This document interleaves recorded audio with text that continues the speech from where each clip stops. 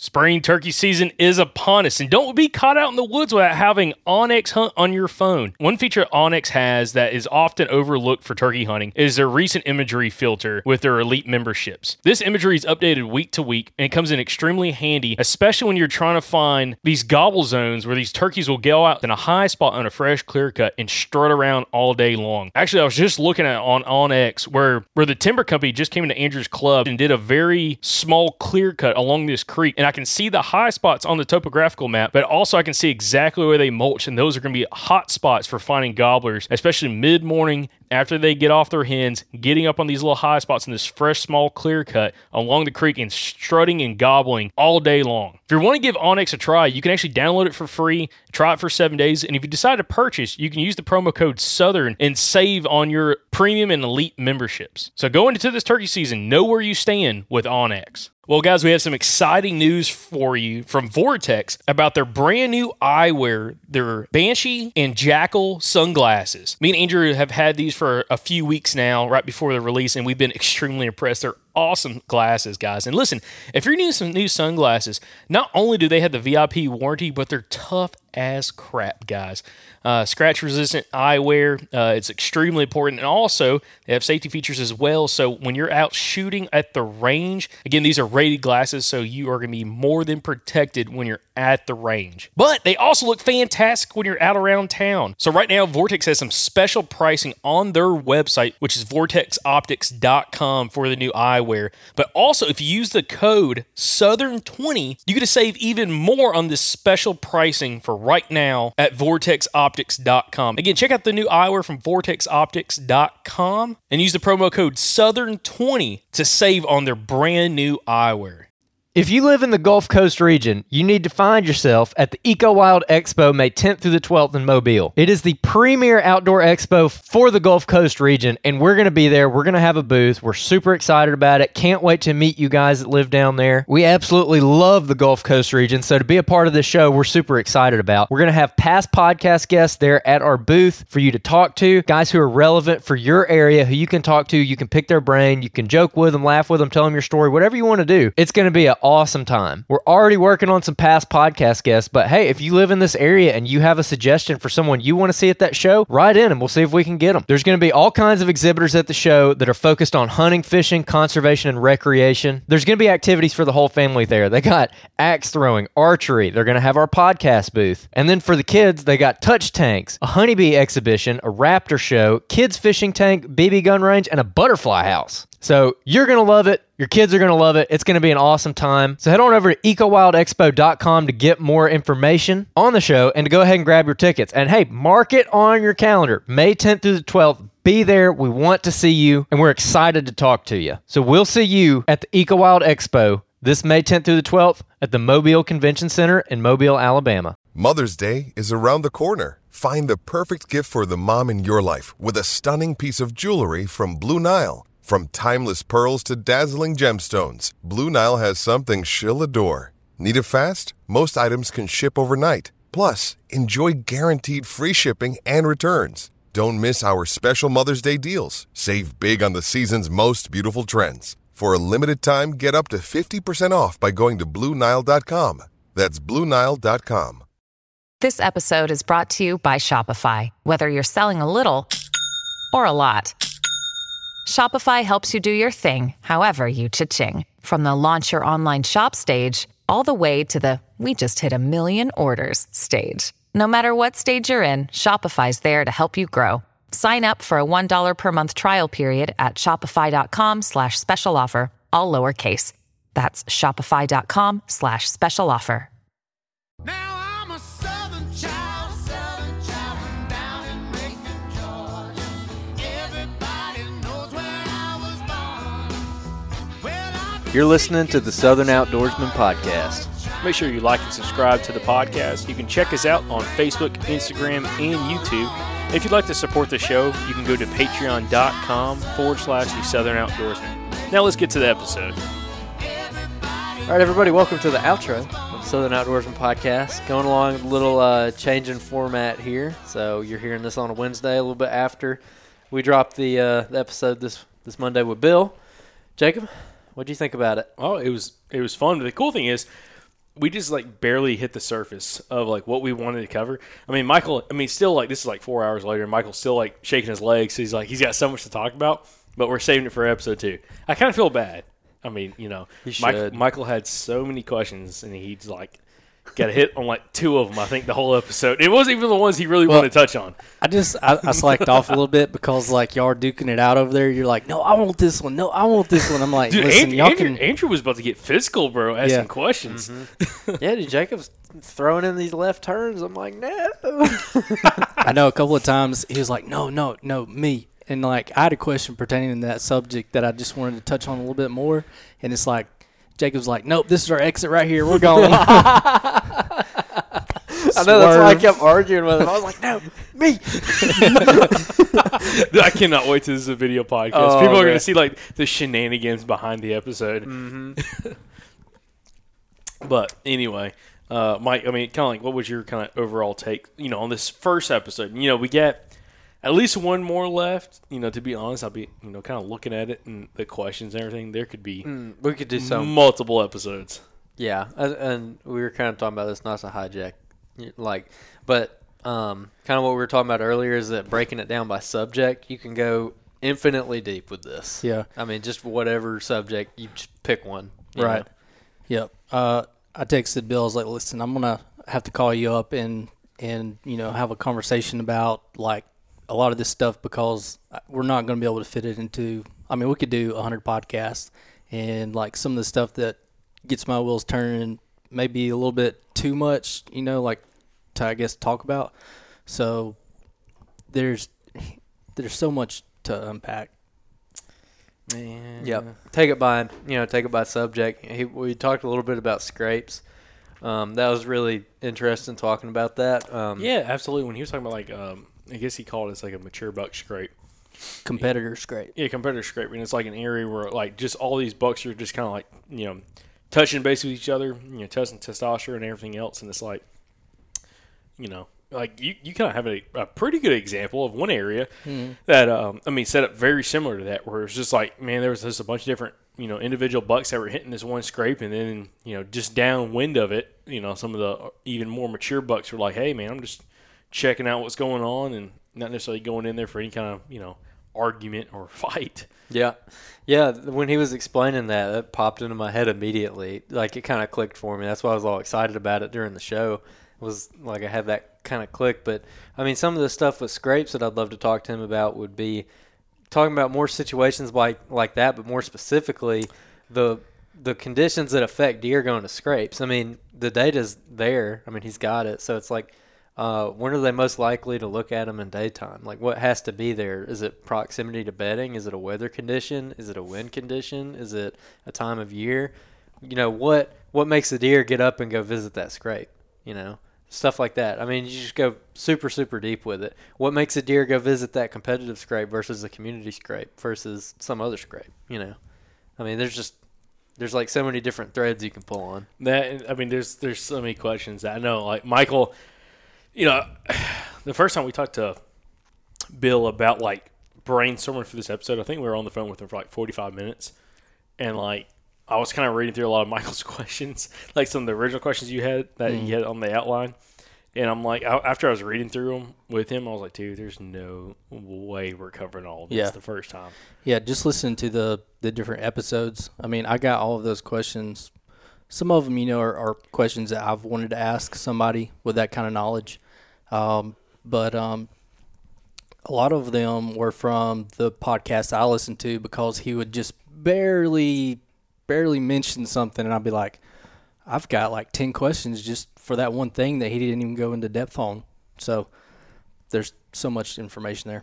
Yeah, absolutely. There's a lot of value there too, because the thing is, from our perspective of like interviewing a bunch of different people and seeing what's helped them be successful, throughout their 20, 30, 40 years of hunting experience, the one difference between that and like personal experience versus like the scientific data of like GPS collar studies is like, one is more so on like being in the right place at the right time, just kind of experiencing things and like, man, this is like what I've seen pattern wise for the last 20 years. It's different when you're looking at GPS studies from 40, 50, 60, 70, 80, 100 deer on a specific landscape and how they use it during certain weather conditions, certain fronts, certain everything, different times of the year, and seeing what correlations can kind of, wrap into, other areas. That's the interesting aspect of it, I think, is there's so much there to kind of discuss on that we just barely kind of just scratch the surface of. Yeah, we talked a lot of interesting stuff. I don't feel like we got really deep into anything. There's just so much left on the bone, and I'd be curious for the listeners, especially the ones who are tuning into this outro, to write in about like the specific subjects that maybe caught your attention, whether it be like the bedding or the core area or the travel routes or the scrapes or anything like that, because I'd like to get some feedback so we can figure out what exactly we want to talk to him about for the next episode, because I think that we're going to have to do it. And again, I'd love to hear from the listeners on this, where we got a subject and we're just going to clean it off the bone. We're gonna really like do it justice, kind of like I was talking about towards the end of this one. I was like, I kind of want to wrap this up because I don't want to just like scratch the surface of all these 10 different things. I want to get into all of them and like really pick it apart and talk about it to the length that it can be talked about. Yeah, absolutely. I mean, there's a lot there. I'm very excited about. That was one thing cool talking about with Bill's. As he said, he's a deer nerd. Just wanting to learn more and more about like just what can be learned about the different patterns of deer movement and habitat and everything, or not habitat but habits. And I feel like that's the same way we are. It's like looking at it. It's like, hey, listen, we're trying to learn every little thing that we can, and it's kind of cool to connect with somebody that has that same kind of mindset. It's like, hey, listen, we're trying to dive into the weeds of this. A lot of people, like he talked about, there's certain parts he's like, man, I might be going too much detail. I'm like, dude, keep on going.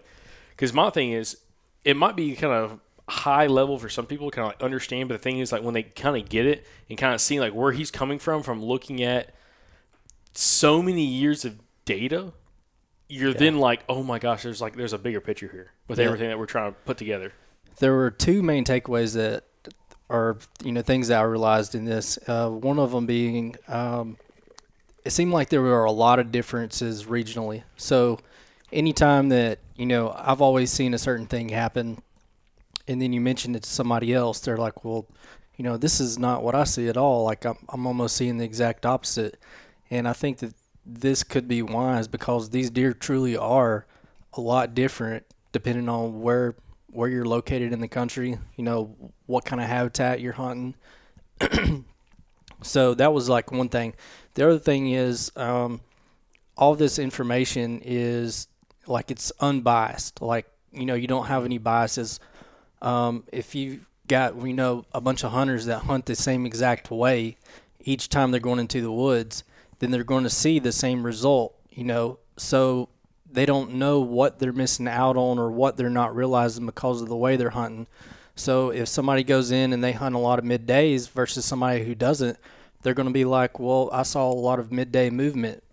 So, like, there's, like, with the rain thing, if a lot of people don't hunt, when it's wet or when there's precipitation, they're not going to see that. But the hunters that do, that's one thing that they're going to see, and that's one thing that they're going to always, remember and talk about. So there's a lot of different, variables that go into it that are going to, I guess, sway or, some kind of bias, whereas this technology takes all of that out of the equation and, you don't get any of that, that might change what's actually going on. Yeah, that's exactly right.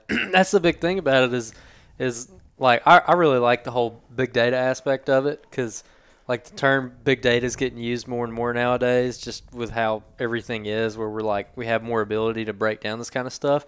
And this is exactly what big data is, where you have 900 years worth of collar data. Like, no human being could ever go through that. And if you did go through it, it would be, riddled with errors and your own biases and everything. But it's really cool, like the AI and everything they're able to use, which AI and artificial intelligence kind of gets thrown around. It's like this big scary term. It's just a machine. It's just a math problem, really, at the end of the day, that the computer's doing for you. So I don't know, man. It's so fascinating to me, and the whole idea of looking at, I forgot what he called it, like the environmental or the evolutionary cues or something like that of the deer, where looking for like, the patterns of deer across all these different places. It's like, what did deer do? Like, if it's a deer, what is it probably going to do? Like, what are they predisposed to do? I think he did a good job of explaining that. That's a pretty good point. There's always going to be like outliers and everything, obviously, but I don't know. It's just an interesting look at everything. But I guess to kind of move the conversation forward a little bit, I mean, did you get any takeaways that are going to change the way that you look at stuff right now? Maybe change the way that you go in on some hunts or anything? Me, not quite yet. There's other conversations that I want to have with him, which I won't necessarily name, but there's other conversations I want to have that could absolutely dictate more so on different times of the year, but also like different patterns. I'll just put that out there like as a generic way. Different patterns that could possibly, come to fruition that may or may not affect, specific time frames of when I want to put more time in the woods. And that's for like that second episode. I mean, really, this first episode's been fantastic. The second episode, I'm extremely excited about. I mean, if y'all thoroughly enjoyed this episode, just wait for the second episode. Okay, like make sure you're subscribed. Make sure you're following the podcast, because if you like the first episode, the second episode is going to be, I think, spectacular, and just kind of the different things that we're going to kind of piece apart with that. So far, the thing is, going into these situations, whether you're looking for a specific buck's bedding area, the one thing that I notice is, hey, Mike, stop laughing. I'm sorry. I know, guys. I'm babysitting over here, okay? Just, hanging out with these children. You need Michael to get up and burp you? Oh, my God. Do we need to get a barf bag? Grandpa Pike to get up and bounce you on his knee? Oh, my God. Children. No. But the thing that I'm kind of excited about is kind of seeing how we can possibly use some of this other information in regards to just overall deer movement. One thing that we noticed off last week's episode, if you want to listen to last week's episode, y'all need to quit laughing. Chill out. And just trying to, let's let himself out. He's got, his eyes closed as he's talking. Me? Oh, I'm He's concentrating so hard. I know. I'm just trying to keep it together here for you guys. Someone's gonna have the main personality on this podcast, unfortunately. And, I just gonna have to pull up that part.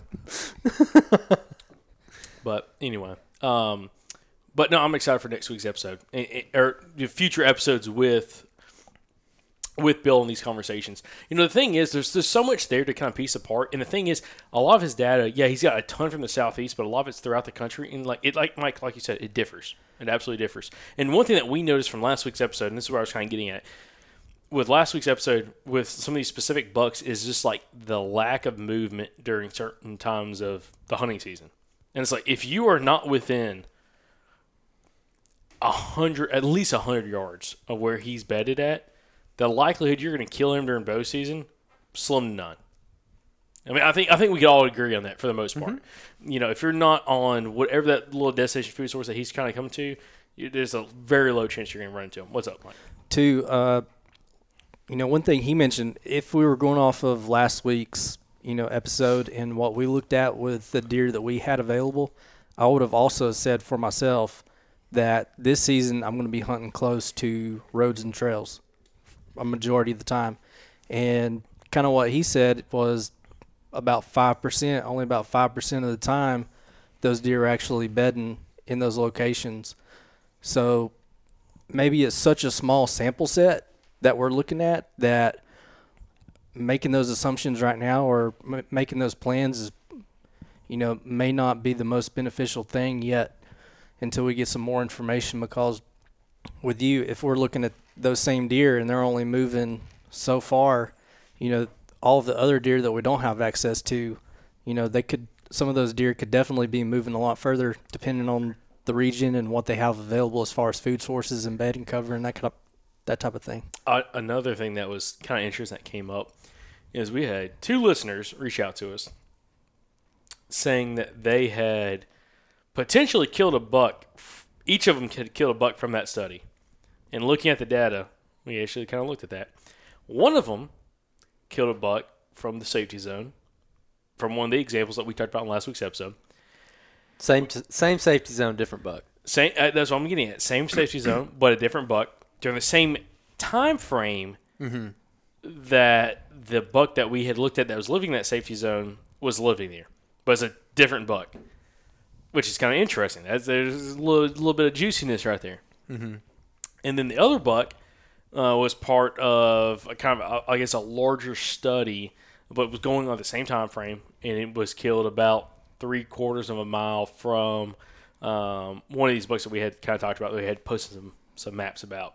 So, that's really kind of interesting. So these deer get killed. And one of those bucks was 2.5 years old. And the buck that was living in the safety zone, I believe from what the listener had told me from when they get the information from the GPS study, he was 3.5 years old when he killed him. So, 2 bucks like that got killed. It's just kind of interesting, kind of what piece apart. And really the information I'm very curious in is if we had the information of what those bucks were doing during the time they got killed and like weeks before that, and then like the day he got killed, kind of what was that hunter's setup like versus what was the pattern of that buck's movement, and then kind of the whole playthrough of that buck he killed. Mm-hmm. Yeah, that'd be really interesting. One thing that Bill said that kind of caught my attention was even in that early season time frame where his core area is like that really small little tiny area that he's not leaving in the day, it all comes down to stacking the odds in your favor, which we all know is like what you're supposed to do, but it's like, well, what does that actually look like? And he gave a good example of it. It's like, yeah, he's in this little 25-yard area, basically, little 1/4-acre area he's spending all day in. But let's say you get an overcast day with a light drizzle, and all of a sudden he's venturing out a little bit from that. And you use all that to your advantage. So, like he said, you got the noise cover, and you're able to slip in there on where you think a buck is. And you slip in there on this deer, and you got the noise cover and everything. You got the fallen thermals with the overcast. And you use those conditions to get closer to him, and then stack that on top of the fact that those conditions also make him want to move a little bit more during daylight hours.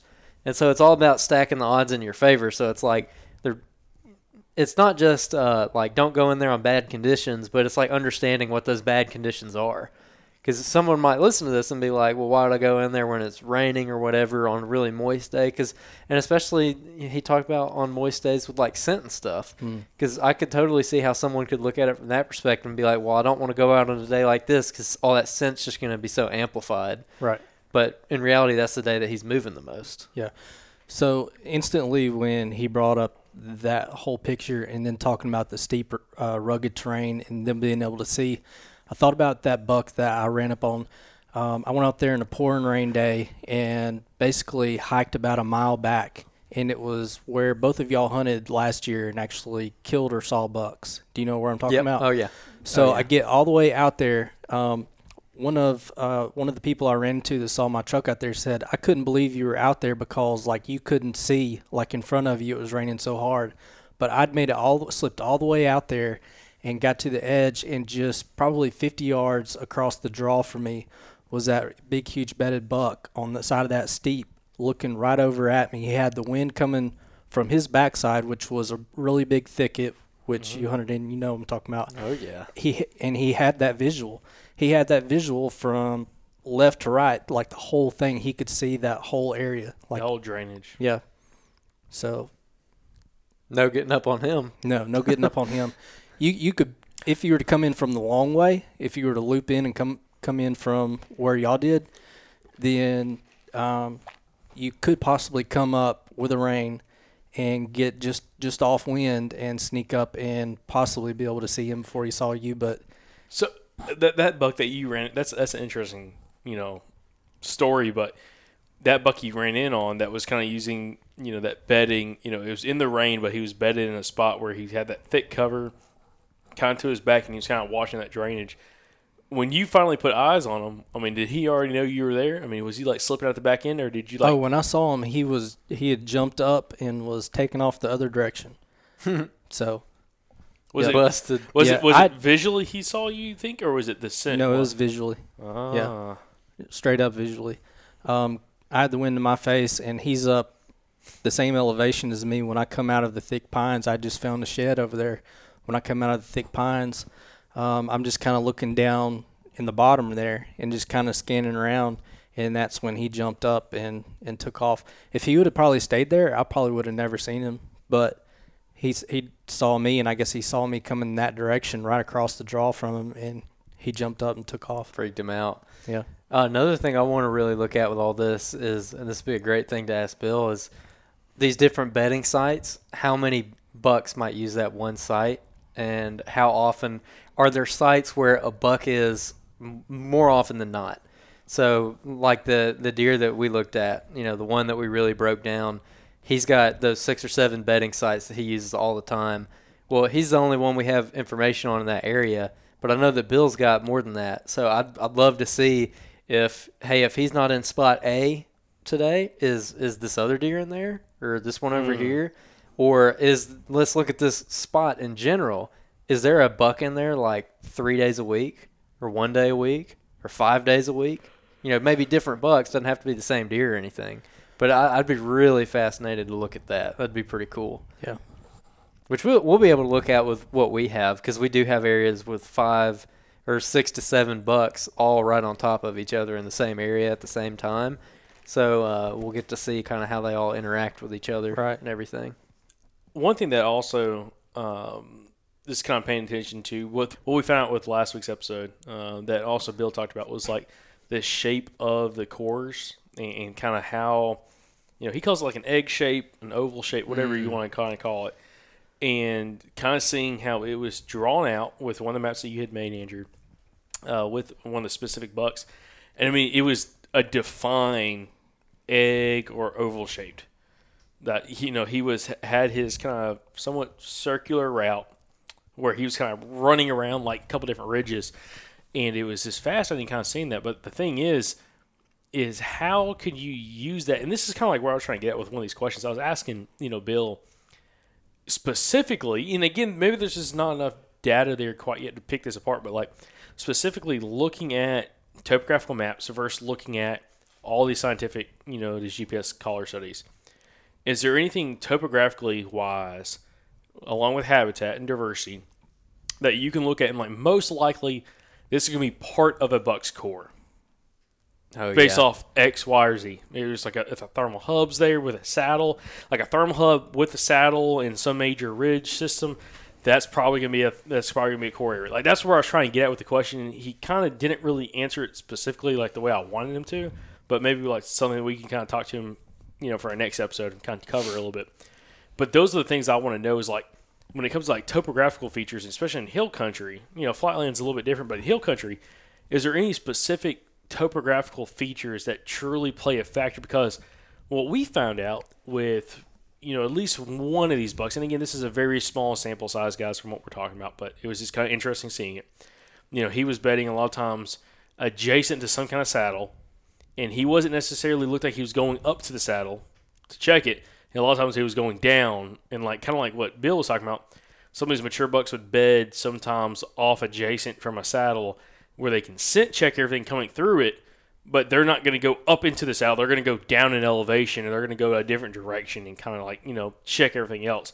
And that's somewhat similar to what that buck was doing in the map that we were looking at. This podcast is supported by Hunting Exchange. In this day and age, we all know it is a struggle to sell hunting equipment on large social media platforms, and that's where Hunting Exchange steps in. Hunting Exchange is an app for iOS and Android built by serious hunters that gives you a one-stop shop to buy and sell your hunting gear. Whether you're looking to sell your bow, broadheads, technical apparel, stands or saddles, or anything in between, this secure platform allows you to buy and sell gear with confidence. As a buyer, each dollar you spend is insured by PayPal, and as a seller, there are no hidden charges like other platforms, and listing items is also free. Gone are the days of having listings removed from Facebook and worrying about being banned and removed from groups for wanting to sell something as simple as your bow or knives. So head on over to the App Store or Google Play and experience a new hassle-free way to buy and sell hunting gear by downloading the Hunting Exchange app today.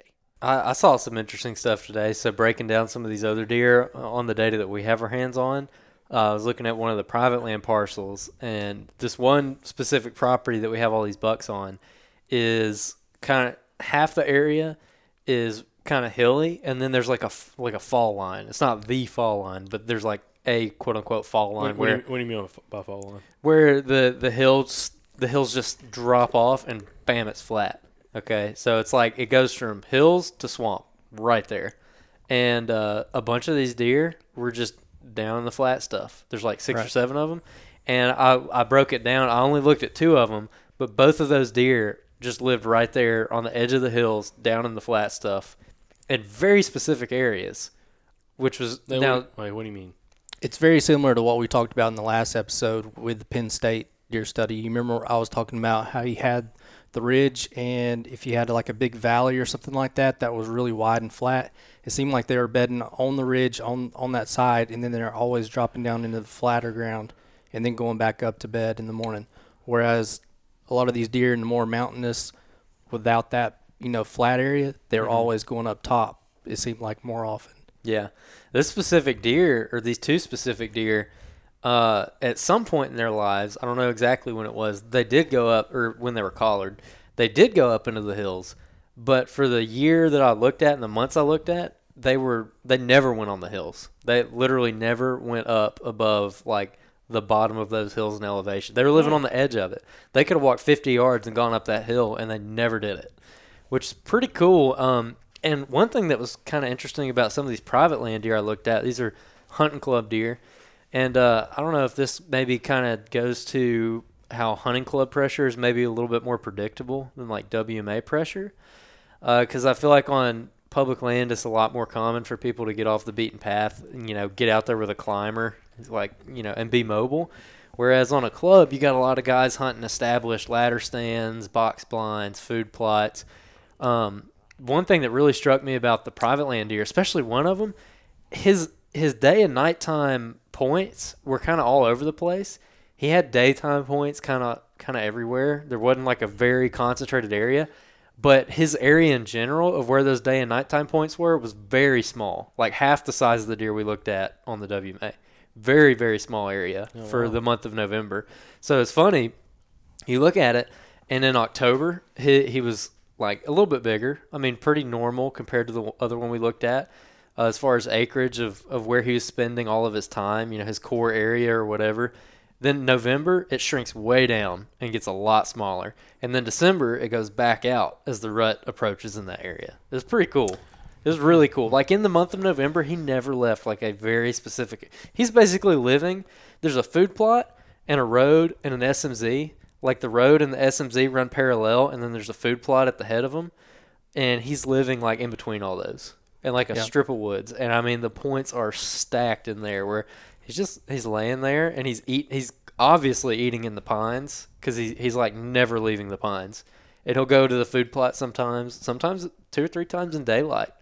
And he goes into the SMZ a little bit and he'll cross the road a few times, but he's just living in the pines. So one question I had for Bill, and this, you brought it up for me, and I wanted to ask him on this episode. I really wish I would have, but I'll probably have to save it for the next episode. But the question is, he mentioned in a lot of these studies, especially when it was, it sounded like it was more like private lands that were hunted, like hunting clubs and stuff, where there's like designated tree stand locations, okay?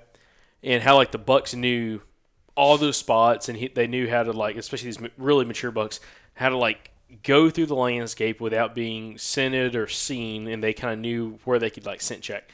And a question I had for him, which is something I can bring up for you guys, is what kind of advantage do you see as a mobile hunter, not always hunting the same spot every single time, that you would have over these deer versus having designated spots that you have a tree stand hung up in that you're hunting throughout the season?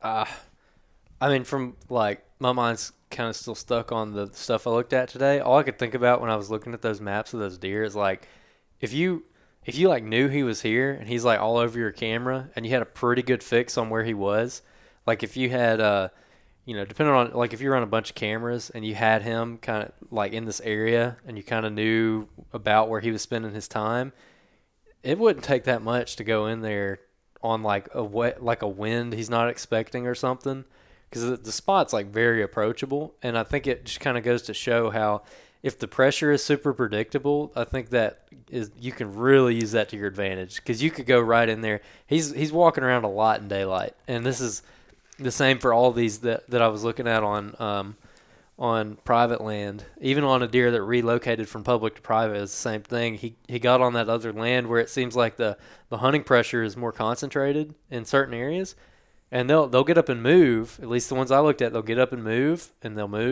but they're avoiding those areas, exactly like Bill talked about. You can tell he's probably, I didn't look at wind or anything, but he's probably swinging downwind. Anytime he visits like one of those destination food sources, it's way after dark, but he'll get real close to him in the daytime, and he's moving like all day, and he's just, a good buffer off of it, 100 yards off of it. Yeah. So I gotta say this, I'm gonna turn it over to Mike.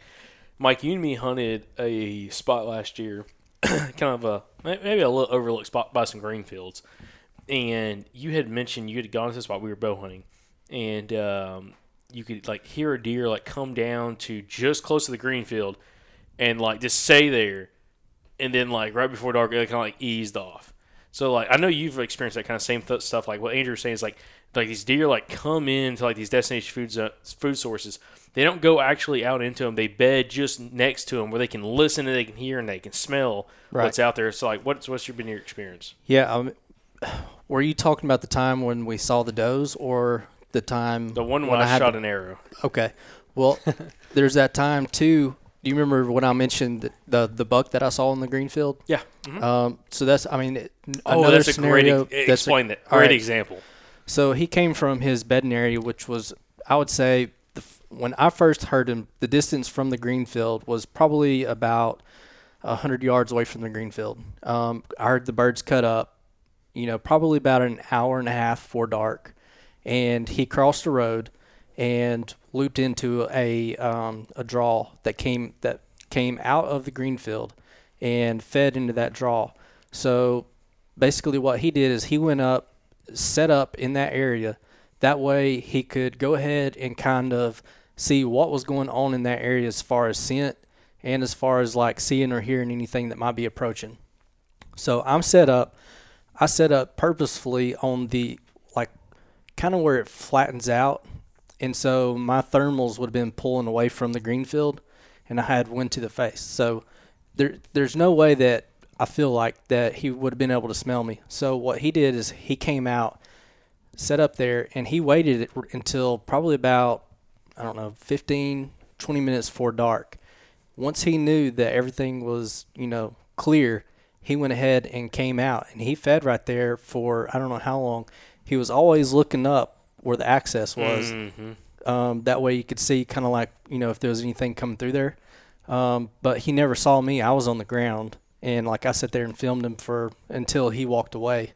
But it's all those scenarios. If you think about when we went and scouted your old hunting club, do you remember where you said your the shooting house was? We went and looked at the shooting house. Oh yeah. We found the beds probably 30 or 40 yards right off of the entrance, off the backside of it. Right off the entrance to the shooting house. And what they would do, the shooting house is actually set up right there where the scent. If you were in that shooting house, it would be falling off to that creek.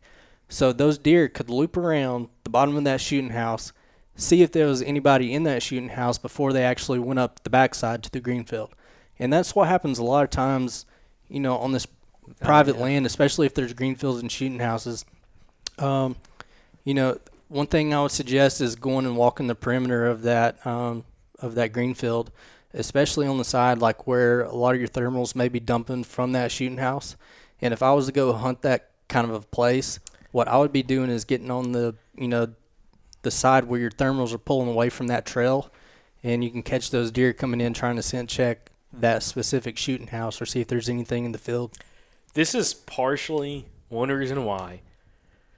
We all hunt a lot of public land, but this is partially one reason why I wish we would all join a specific hunting club, like a high pressure hunting club, and just like let's go and implement this even more so on a property that we have full reign on. That's like highly pressured, but the pressure is very specific. It's designated certain areas, and like let's just see how it rolls. Oh, I'd love to. Or you can invite us as a guest. My dad, he asked me to go down. This was about 4 years ago now. Yeah. He asked me to go down as a guest. I went down 3 times, okay? And I killed 3 of their bucks. They wanted me to join the next year, kind of saying like, you know, that I don't think they really wanted me to come back as a guest or at least killing that many bucks Yeah, as they a want guest. you to pay. Come Right. on, son. So Like, geez, man, pony up. Give us that $1,500. Let's go, man. Yeah. yeah. No, Oh my gosh. no, but like I've thought about that for a few years now. It's like, you know, we talked to a couple different guys, actually quite a few different guys that have had success on these kind of properties, where on these clubs, these hunting clubs, these leases, where you have this very designated, specific, like you can plan it out where the hunting pressure is going to be at certain times of the year throughout the season, and it's like it's cookie cutter. Like it's going to be the same throughout most of the property, and it's like looking at those buffer zones of where these deer are going to be coming, whether they're like scent checking a field or they're scent checking stand locations, or they're just going through like specific cover types in between stand locations where a buck can monitor like what's happening up there, and like hunting those specific spots and having success and killing a quote unquote traveler buck that people don't know about because he's just not coming out to feed sites and everything else. Well, one of the first things you can do, and what I did when I went down there as a guest, I asked my dad, this has never been on the property, okay? I went down there, I asked my dad, I said, where does everybody hunt? He says, well, this guy always hunts this shooting house looking down this road. This guy always goes to this green field. This guy says that, you know, this is his spot. You know, like he planted this green field, this is his spot. I love those people. Yeah. So I said, okay, so nobody's going right here. Nobody's going here. Nobody's going here. He's like, yeah, nobody's going over there. I've never heard of anybody talking about going over there. And so first thing I did is go straight to those spots. Like, I mean, it's just like what we talked about in the last episode. You always, you know, all those new kids that have never hunted before, you know, Yeah. you gar hole them. gar hole 'em, but they end up killing the big buck. And that's why, I mean, you go to these spots where they don't have the information to pattern. Like, they're not going to be like, hey, this person is right here. So they don't have that information. So if you just go straight in there one time. They as in the deer. The buck. Yeah. So if they've never experienced anybody being in there, I wouldn't even say go in there and hang a camera, hang a stand. Don't do any of that. Just go straight in there, hunt it. Then if you want to place a camera, then place a camera when you go and hunt. But, like, don't give them, you know, any kind of idea that you're going to be in there. Yeah, man. That's one thing that gets my wheels turning about joining a club again. I haven't been in a club in, like, probably 6 or 7 years at least. But that really – because you can't really do that on public. I mean, you can to an extent, but it's a lot harder to predict where exactly that pressure is going to be. Yeah, absolutely. So it's harder to use that to your advantage. I mean, there's food plots on public, and they're pretty freaking good because nobody hunts them for the most part. But again, you know, this is one reason. So I was looking at property. One of my uncles is in a pretty nice hunting club, not far from one of the properties that we hunt. Just down the road, real close to. Actually, the property backs up against Mr. Benny's. Okay, 40 yeah. acres. Oh, yeah. And I was looking on the maps, man. It's got a ton of diversity. Like, Mike, if you look at this property, you'd be like, And they've gotten some big old bucks off that property. big deer, dude, big deer. I'd join that club. Well, yeah, absolutely. How much their dues? They're Like $2,000? they're close. Yeah, they're close to that. Well, what are they? Like 1700. Ouch. Yeah, that's a little steep. They're trying. As I was told, That's why I don't join clubs. as I was told, they're trying to fade some old boys out that just can't afford it. So, I know some guys who have rabbit hunted that property. but listen, anyway, it's super diverse. It's got cutovers. It's got super steep terrain in some of the areas, and then like creek bottoms, all kinds of stuff on this property. But I was looking at the map, and I was like, okay, so like, where's everybody hunting at? And he was kind of showing me all the fields and everything. We were looking at Onyx, and he showed me all the different fields. And I'm like, okay, and there's a big power line that runs through. I'm like, okay, cool. And he's like, yeah, you know, I've kind of looked at this spot here. It's like it's super steep. It's like 200 feet of elevation change in this one spot. And I'm like, okay, let's look at it. And I was looking at it, and it is there's like a giant steep gorge on this property, and there's a bench that shoots out from it. and it looks amazing. And he's like, yeah, I don't know if anybody hunts that. I'm like, dude, I'd be there You should go there tomorrow. the whole season, dude. It's like a super steep drainage on this property that like comes out, like you go down a couple hundred yards and it like pops up to the power line, and there's like grain fields off of it. But it's just a super steep, nasty drainage. And I'm like, dude, I'd be like all over that thing, dude. It's like the only thing different out there versus everything else is like kind of rolling hills. And I'm like, there's got to be a big deer out there. Mm-hmm. And, you know, he was telling me about, you know, every year that, you know, he's been in the club for 2 years now, and they've killed some really big deer down there. You know, 138 to mid 140s bucks. And it's kind of funny because a lot of them kill them during the rut. You know, most of the pressures are in the rut, but all the pressure's on these open areas during rifle season. Nobody's going in these spots that, like, you know, these, like, really steep areas or these kind of diverse areas, you know, with their bow or even with a rifle. They're all hunting these wide open areas, and they're killing big deer on these food plots and these cutovers, but they're catching them cruising during the rut. That's what they're doing. Right. But it's like, I'm just thinking, like, that steep gorge drainage in there, I'm like, there's got to be some big deer running that bench, dude, up and down that thing, kind of coming across that power line and going down, like, kind of coming up out of it, going up to these green fields and stuff. Because it's like, it's all, like, you know, 12-year-old cutovers on top. And then it's like that steep gorge going down. It's like 200 feet of elevation. I mean, it's interesting, but it's like that's one reason. And again, we've all talked about this. Is like I'd be very interested in joining a club with a lot of pressure. My thing is I don't want to get into a lease or something that's like, you know, 5 or 6 guys. I'd love to get into one that's like, you know, 3, 4, 5,000 acres that's got 25 to 45 members, just like a lot of people on it. And it's like, okay, let's see what we can do. Yeah. Let's see what we can do. Yeah, I'd like to get into something like that, or there's some other stuff around here that I'm not going to mention on the podcast, but me and you've looked at before. A place that's known for big deer. Not a lot of hunting clubs there, but there's a lot of pressure from like families hunting their own land, if you get what I'm saying. I was talking to old boy about that, our contact for down there. Oh, really? Yeah, he said, dude. At the expo? Yeah, he's like, hey, listen. He's like, if y'all trying to get some property down there, let me know. He's like, I know a lot of people down there. He's like, I'll pay somebody. I'll pay somebody to hunt that for real. Like, I'll pony up right now to hunt some of that stuff that I've got pinned, and I'd like you two to go in on it with me too. For real, it's some good looking stuff. It's got history, and I think the same exact stuff would apply. So, by the way, but it's just a little bit different. I asked about the property that those people at rabbit hunt down there, next to the really kind of open area with like all CRP and stuff. Like what you were talking, we were looking at. It's like next to like a golf course. Yeah. Yeah. Okay. Yeah. Yeah. And he's like, oh yeah, I know those guys. He's like, yeah. You know, it's a family. You know, they just like rabbit hunt. There's one family they let somebody hunt that's right down the road, but he only hunts like one corner of it. He's got private comes to it. He's like that might be a pretty good one. Yeah. I just need to figure out how to contact him. The second I explained, he's like, oh yeah, I know exactly who that is. Yeah. And they got a great looking little duck pond on their property too. I don't know how focused, man, receptive they'd be to that. Hey, that's just, we'll go out there and duck hunt, and we'll be putting pressure in that spot, pushing the deer to where we want them. Y'all can duck hunt. I'll be on the backside killing all the deer. deer. See, I was about to say. Yeah. No, Mike, me and you deer hunting. Andrew can duck. I'll shoot some ducks. I'll take a morning to go shoot some ducks.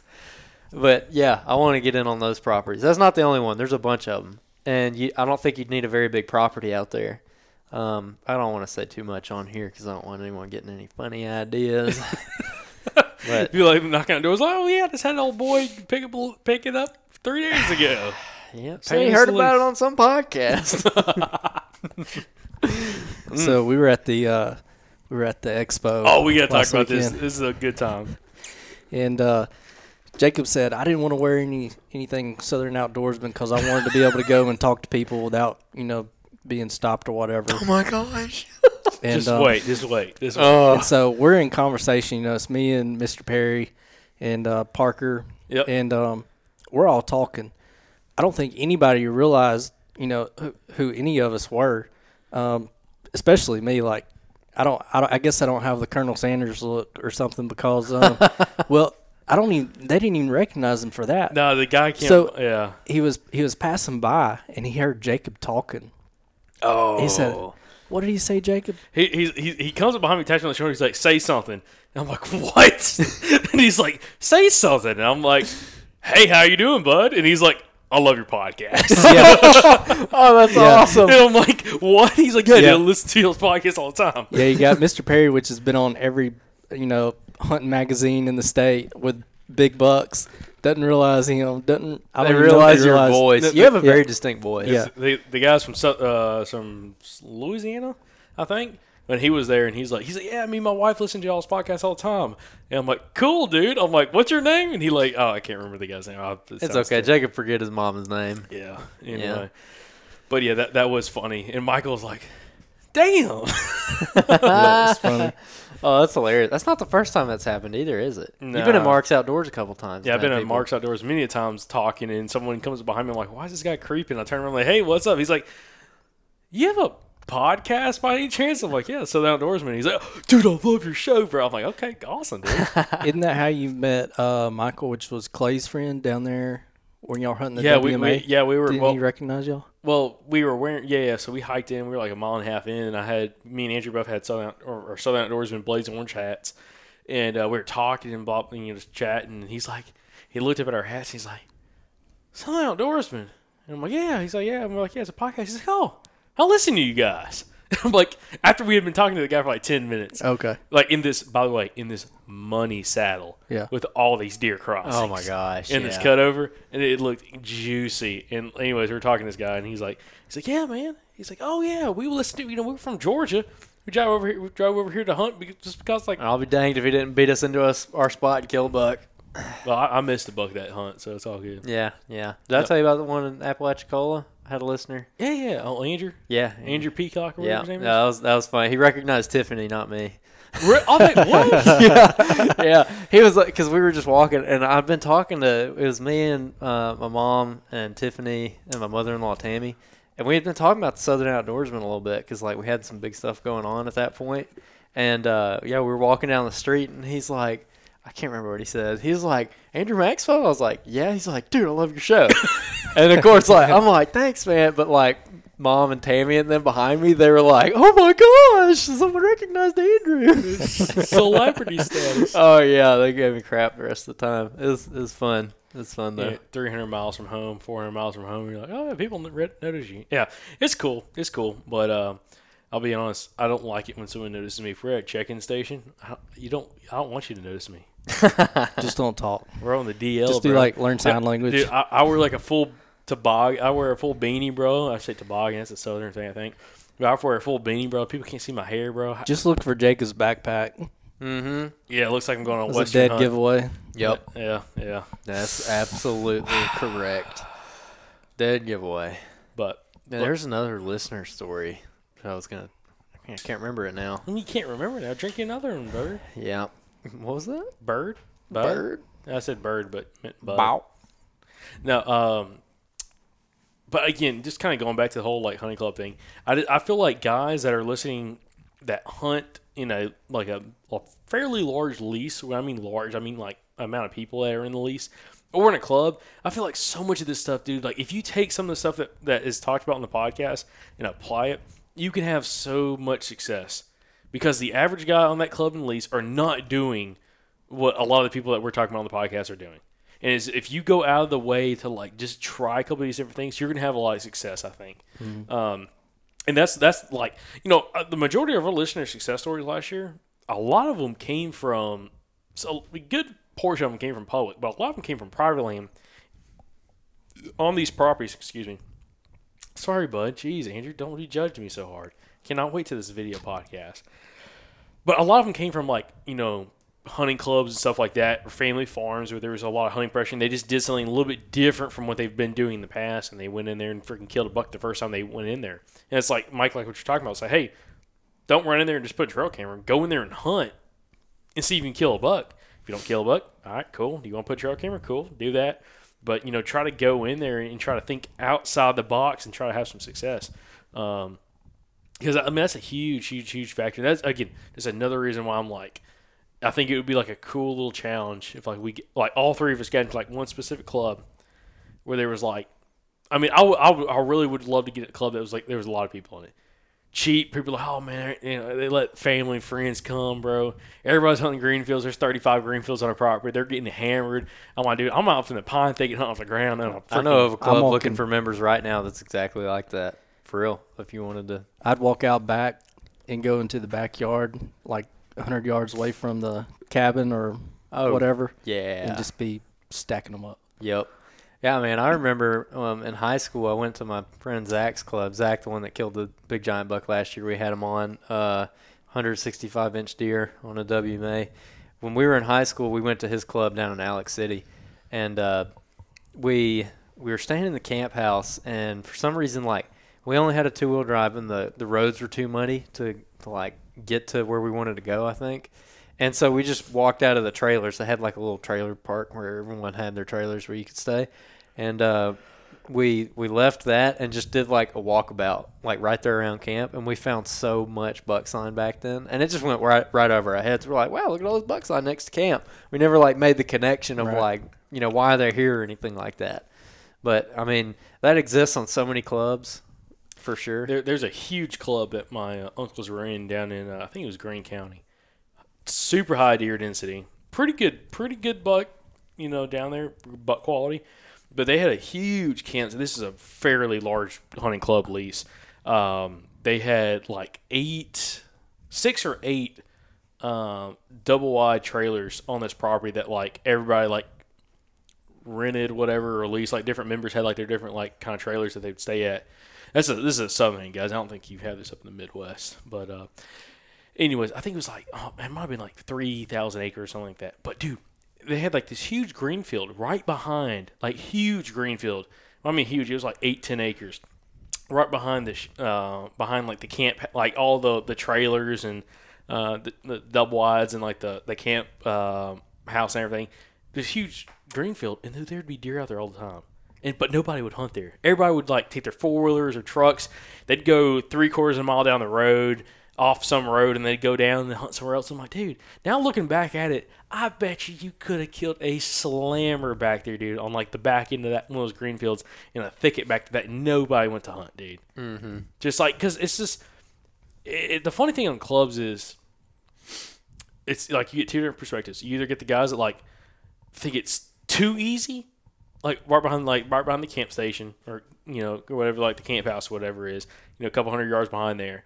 It's like, oh man, I'm not gonna hunt there. I'm gonna go out to a field. I'm gonna drive down the road or something. Or you got the guys that are just like on the other, or like the other way you'd be successful is like knowing where everybody's kind of set up at. And we talked to like Kevin Tullis talked about this a lot in the episode we've I guess did with him last year. Mm-hmm. I don't know what episode number that was. I guess we can look it up in a little bit. But he talked a lot about this on hunting clubs, is like finding these areas. A lot of times like these green fields on these hunting clubs are on like these secondary ridge points, and finding these drainages in between these green fields that nobody's going into, and like the deer are just stacked in there. And a lot of the daytime movement is like in those little spots. Man, y'all just laugh, man. I'm just trying. Listen, I'm trying to hang with you guys. I'm sorry, y'all are animals here. Y'all can't see what's going on, but like about every minute, Jacob looks like he's got food about to come up in his mouth. No, jeez. Oh my God. Easy there. God, y'all, I'm babysitting now. No, but anyways, like these drainages and everything in between these fields, in between these like these areas of high pressure, or where these deer are kind of like stacked into daylight movement. You can catch them in there moving in between, you know, these kind of fields, or scent checking everything throughout the day. And maybe there's some does coming up top, but those bucks are staying down low. And that's how you kill all those deer. Like, another reason why I love to like kind of test out what we've learned so far in the podcast and personal experiences on some of these places, and to see if there is enough there to be able to go out there and like the first year on one of these properties, like kill a couple good deer. Yeah. And then get kicked out, and then like, okay, off to the next place. Well, I wouldn't even say that it would have to be a club with a bunch of people. I mean, if it's it kind of depends on the demographic a little bit of the place. I want some good old boys that want to sit on shooting houses. Well, yeah, I mean, you get like, you know, a certain type of guy that gets out there, and I mean, you show up for 2 work days and pay for seed, and you sit on a tractor and you get, you know, whatever, and you plant all these food plots. Like, guys are going to want to hunt those food plots if they spend all that time planting. And man, I used to be in a club in Autauga County that, like, looking back at it now, I was like, wow, I wish I'd like had known anything, because I did that back then. I just sat on food plots back then. So one comes to mind. It was this is actually a really good point. What you're talking about, like, it's not about like the members, but it's about like how it's been hunted. One of my uncles had a pretty good sized lease. It was him and 2 other buddies. It was like 560 acres over in maybe Fayette County. just north of Tuscaloosa County, Alabama. And it had a large creek system that ran through the middle of the property. And they had quite a few food plots they had planted out there. And it was a mix of like, probably 10-year-old pines. I'd say 10-year-old cutovers if Andrew was talking, but 10-year-old pines. And on a lot of the property, they had some really big SMZs coming off this creek drainages, and then like 20-year-old pines kind of mixed. That was kind of like the mix there. And then there's like 2 really fresh cutovers, like 2-year-old cutovers, highest kind of sage grass. And one thing I noticed hunting there is like I saw one of the biggest bucks I've seen in Alabama was a big non-typical buck, and he was coming down one of those SMZs on the side of one of those SMZs, really steep drainage. In between, it was a really diverse areas, but he was coming from one of those really fresh cutovers, kind of J-hooking around with some fallen thermals early in the morning, just below a green field where you had the 10-year-old pines and the 25-year-old pines kind of like corner and like touch on this SMZ. And this buck was coming around anyways, and of course I screwed up opportunity at him. But after hunting that property for a couple more days, I kept realizing like we'd hunt, other than hunting that one spot I found where I just kind of looked at the map and was kind of going in off like diversity and everything. I hunted like a greenfield or two, and I always noticed the deer, like there might be a couple does that come out of the greenfield, but a lot of them, like you'd be sitting on a greenfield, like a long greenfield, but there would be like a road that you walked in on that was like back behind you. And a lot of the deer were crossing on that road. They weren't coming through the greenfield. They were like 80 to 100 yards past the greenfield behind you coming across the road, coming from one pine thicket to another pine thicket.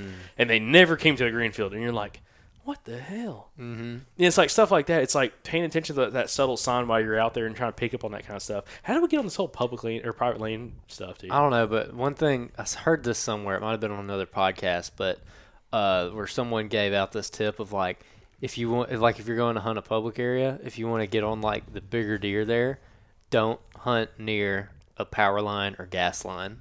That was it depends on how you want to take that. I know Glenn Solomon talked a lot about that, hunting those parallel trails to that kind of stuff. Yeah, where it's like if you're hunting that, like any buck that uses it regularly is dead or about to die, basically. It's something like that, like something so obvious, so easy to get to, so many people hunt it. So I don't know, that's just another unique perspective, because I was thinking about it, and that's really one of the only things you can predict on public is that there's going to be somebody on that gas line, for sure. I mean, especially in the more accessible areas. I mean, that's pretty much the most reliable area that you could find people hunting is something like that on public. But I don't know, it's a very interesting subject.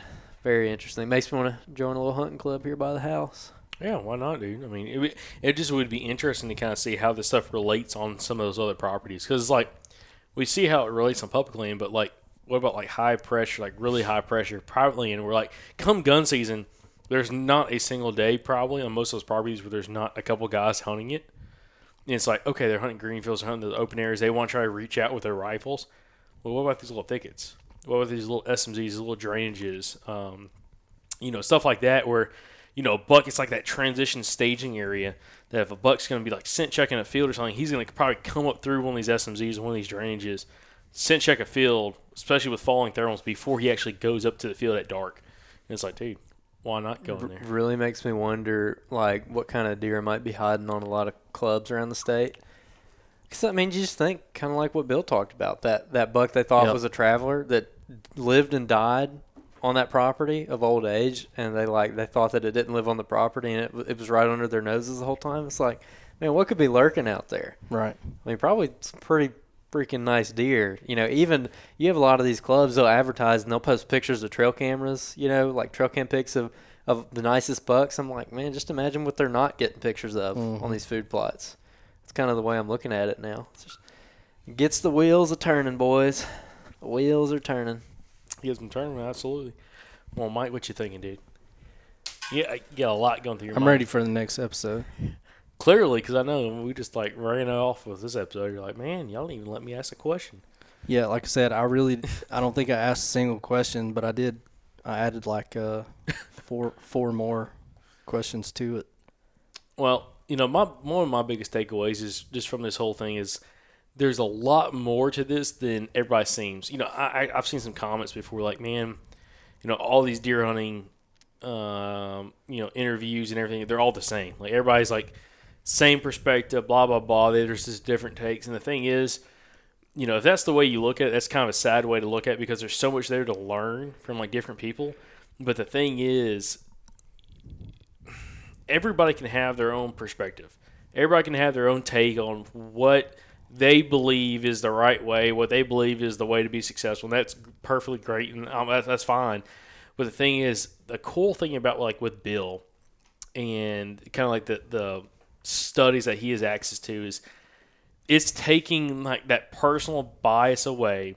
We're seeing scientific data of exactly what these deer are doing based on hunting populations of whitetails, and seeing how that relates to us as deer hunters. And that is a huge difference versus, man, every time I hunt and it's, you could just say whatever statement, I see deer.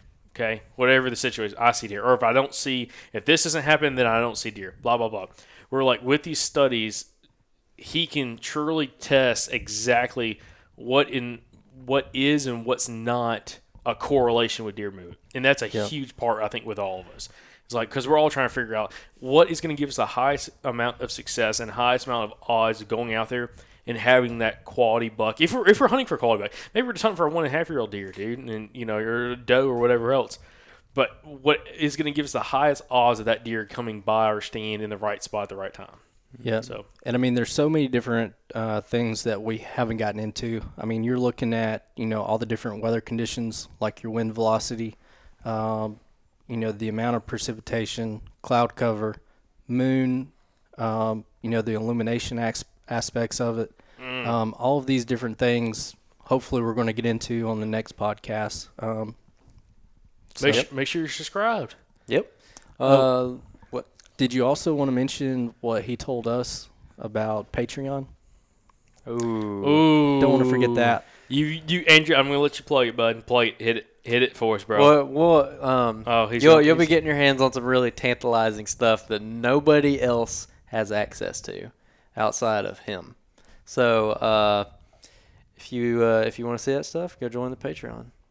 How can they join Patreon? I'll link it in the show notes. So you can go to the show notes, click on it, go join. You'll get exclusive content.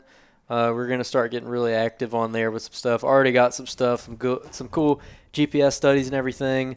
Bill's talking about maybe doing some of his GPS stuff where maybe we can even get some hunter data maybe and kind of see that interaction. So that'd be pretty cool. And then, of course, when the video aspect of this podcast starts up, Patreons are going to get a lot of exclusive content and exclusive access when it comes to that stuff. Awesome. Hey, by the way, we got to read off some new reviews. Everybody pull up your phones, all right? I got the first one. No. I want the first one, dude. Killer Coop? What? Killer Coop? No, we didn't read the other one. What other one? The one below that woke me up. I'm reading that one. Oh, okay, yeah. I forgot we didn't read that one. Jeez. All right. Amateur hour. All right. So what we're about to do is read off new reviews. Appreciate everybody's leaving us reviews on iTunes. If you listen on Apple, you have an Apple product, and you're listening on iTunes or Apple Podcasts, please go over and leave us a 5-star review. It really does help us out. We are currently sitting at 600. Wishful thinking there. I know, wishful thinking. 678 total reviews right now. We really want to try to break that 700 mark, hopefully within the next week or two. Pretty please. So please, if you're listening to the podcast, go leave us a 5-star review. Let us know what you love about the show, and then maybe we'll read it off on a new episode or a future episode of the Southern Outdoorsman podcast. But this is one that was left last week. This is from D. McDonald in Tennessee, and the title is Woke Me Up, and it's 5 stars. And here we go. This podcast is life-changing, as I am a 52-year-old dude with a career that keeps me from hunting, or keeps my hunting time short. The interviews these guys have with these successful hunters have changed the way I looked at everything. The only regrets I have is that I didn't hear about this show until December of 2022. Using these new tactics I've learned from the show, I have found more sign in the postseason in the same area that I've always hunted. I was doing it all wrong. Hunting in open areas with pretty woods. Now I'm finding beds and big buck sign, and have no doubt that this next season I will be successful. I'll update in September.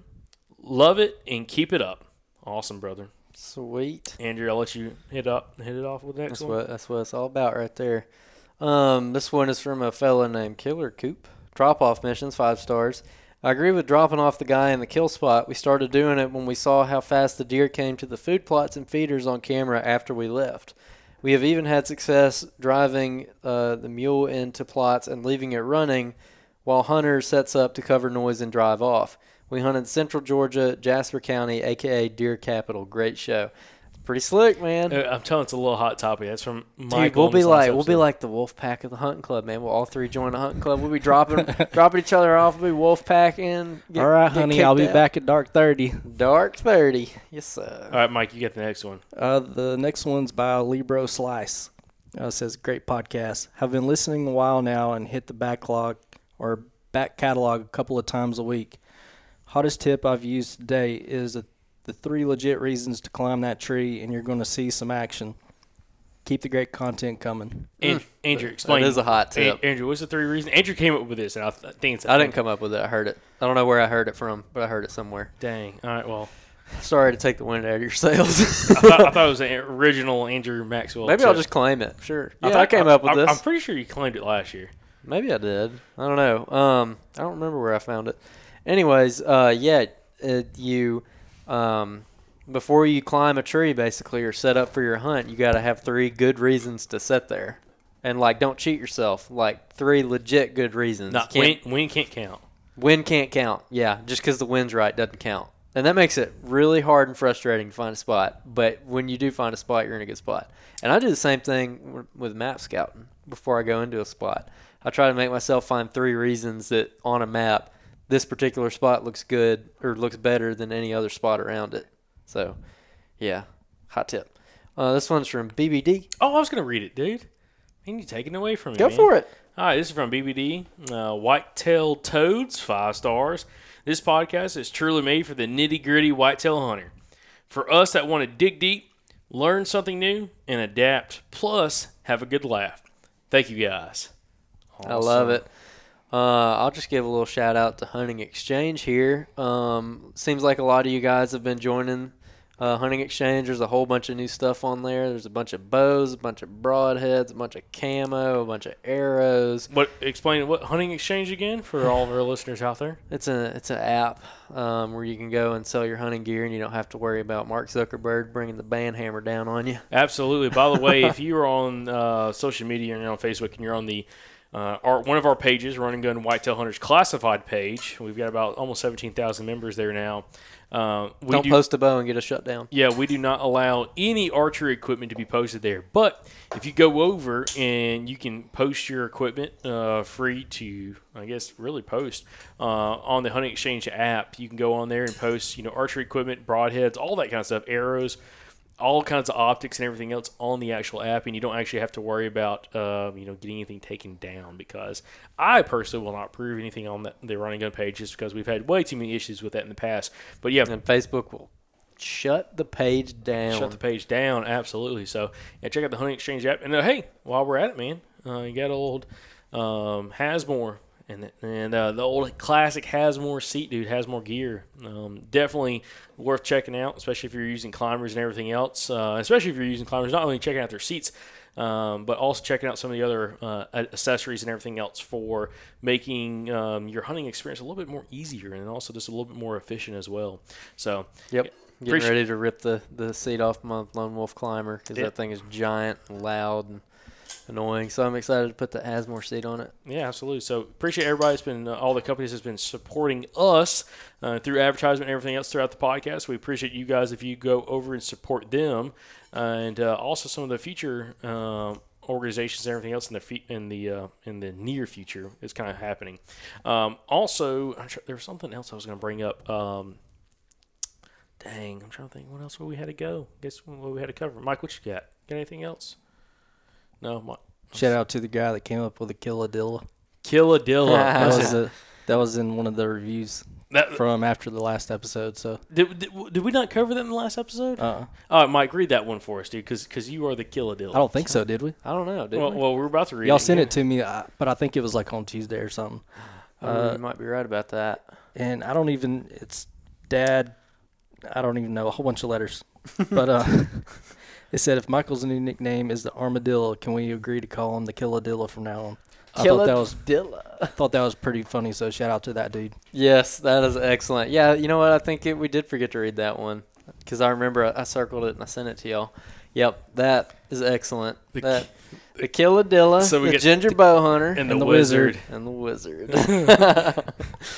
I can get down with that. I'm embracing it now. I'm starting to warm up to it. You start embracing it. Yeah. Everyone on Wizard- social media is calling me the Wizard now. Yeah, like we said, the Wizard sounds a lot cooler than the Armadillo.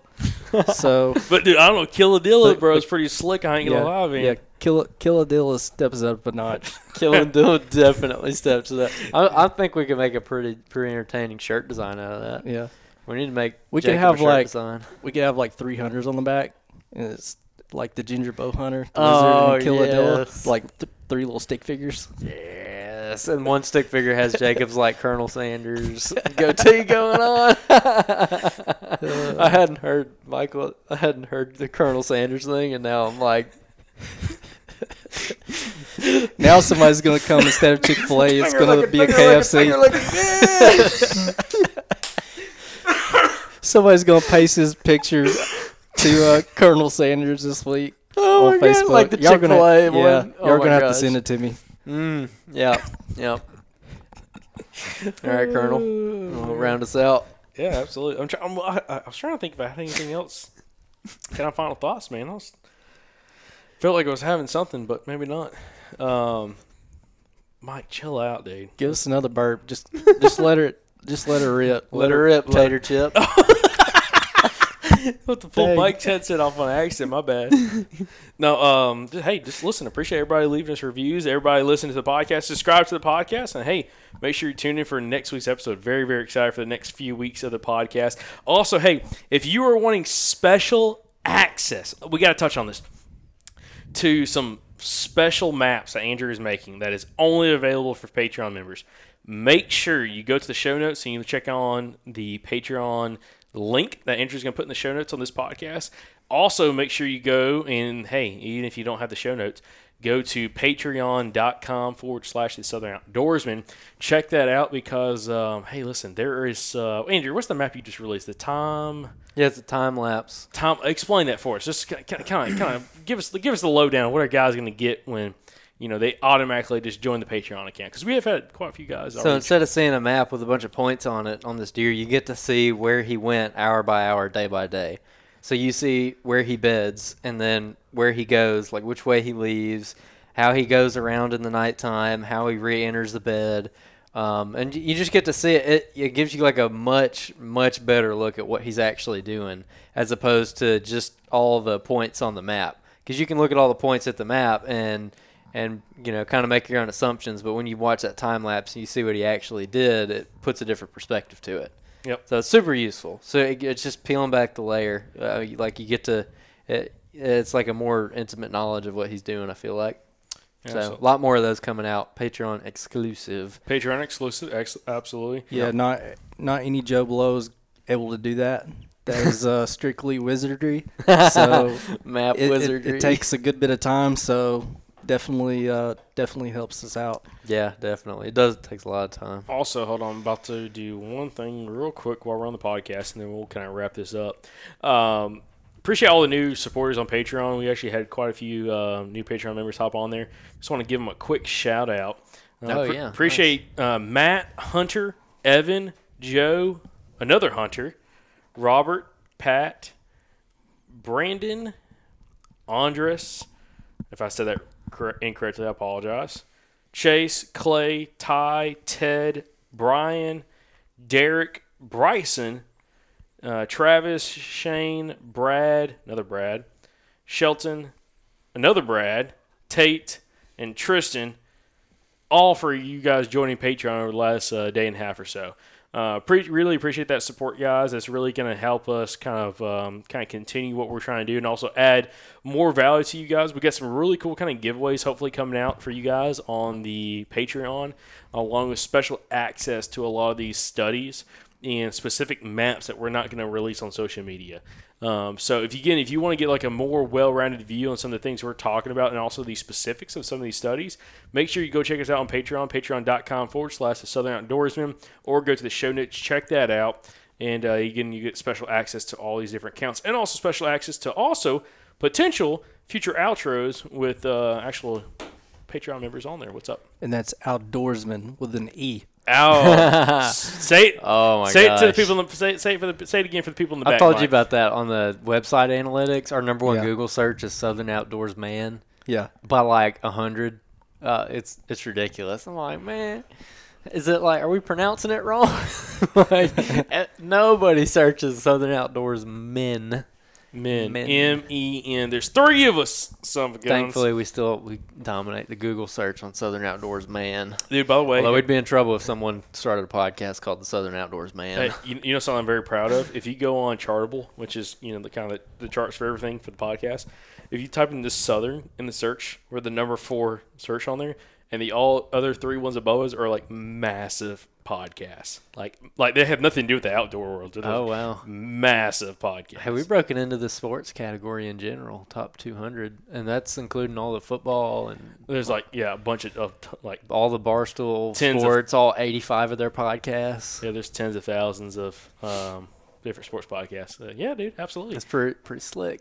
Absolutely. All right, cool. Mike, any final questions? Any final thoughts? Concerns? Takeaways? Nope. Nope. What about you? Listen, I'm good. I'm here for a good time.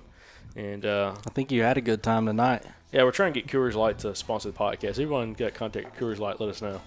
Or just Coors, not even Coors Light, but yeah, Andrew's like, I won't say no. Andrew, any final thoughts? No, that's all I got.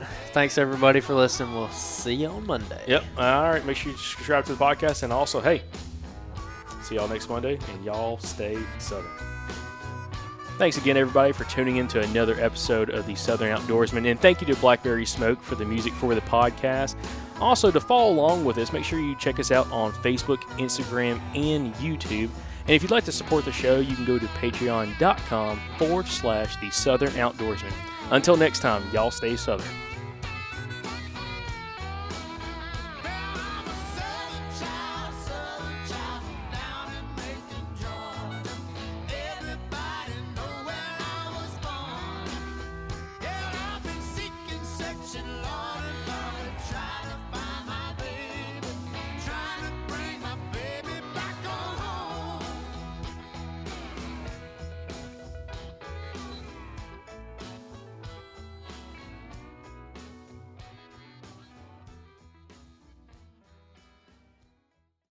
All right, guys, we're starting to get kind of close to summer here, and you know what my favorite part about summer is? The Mobile Hunters Expo. Y'all heard us talk about it a lot last year, and we actually got to meet a lot of you guys at that expo. Well, we're excited to announce we're going to be there again. This time it's going to be in Dalton, Georgia, June 28th through June 30th. We are going to be there all 3 days. We're going to have a bunch of past podcast guests there. We're going to have a booth where you can come by and grab some merchandise, and I'm sure we're going to be recording all kinds of podcasts there. If you're unfamiliar, the Mobile Hunters Expo is the place you need to be if you are the kind of hunter that listens to this podcast.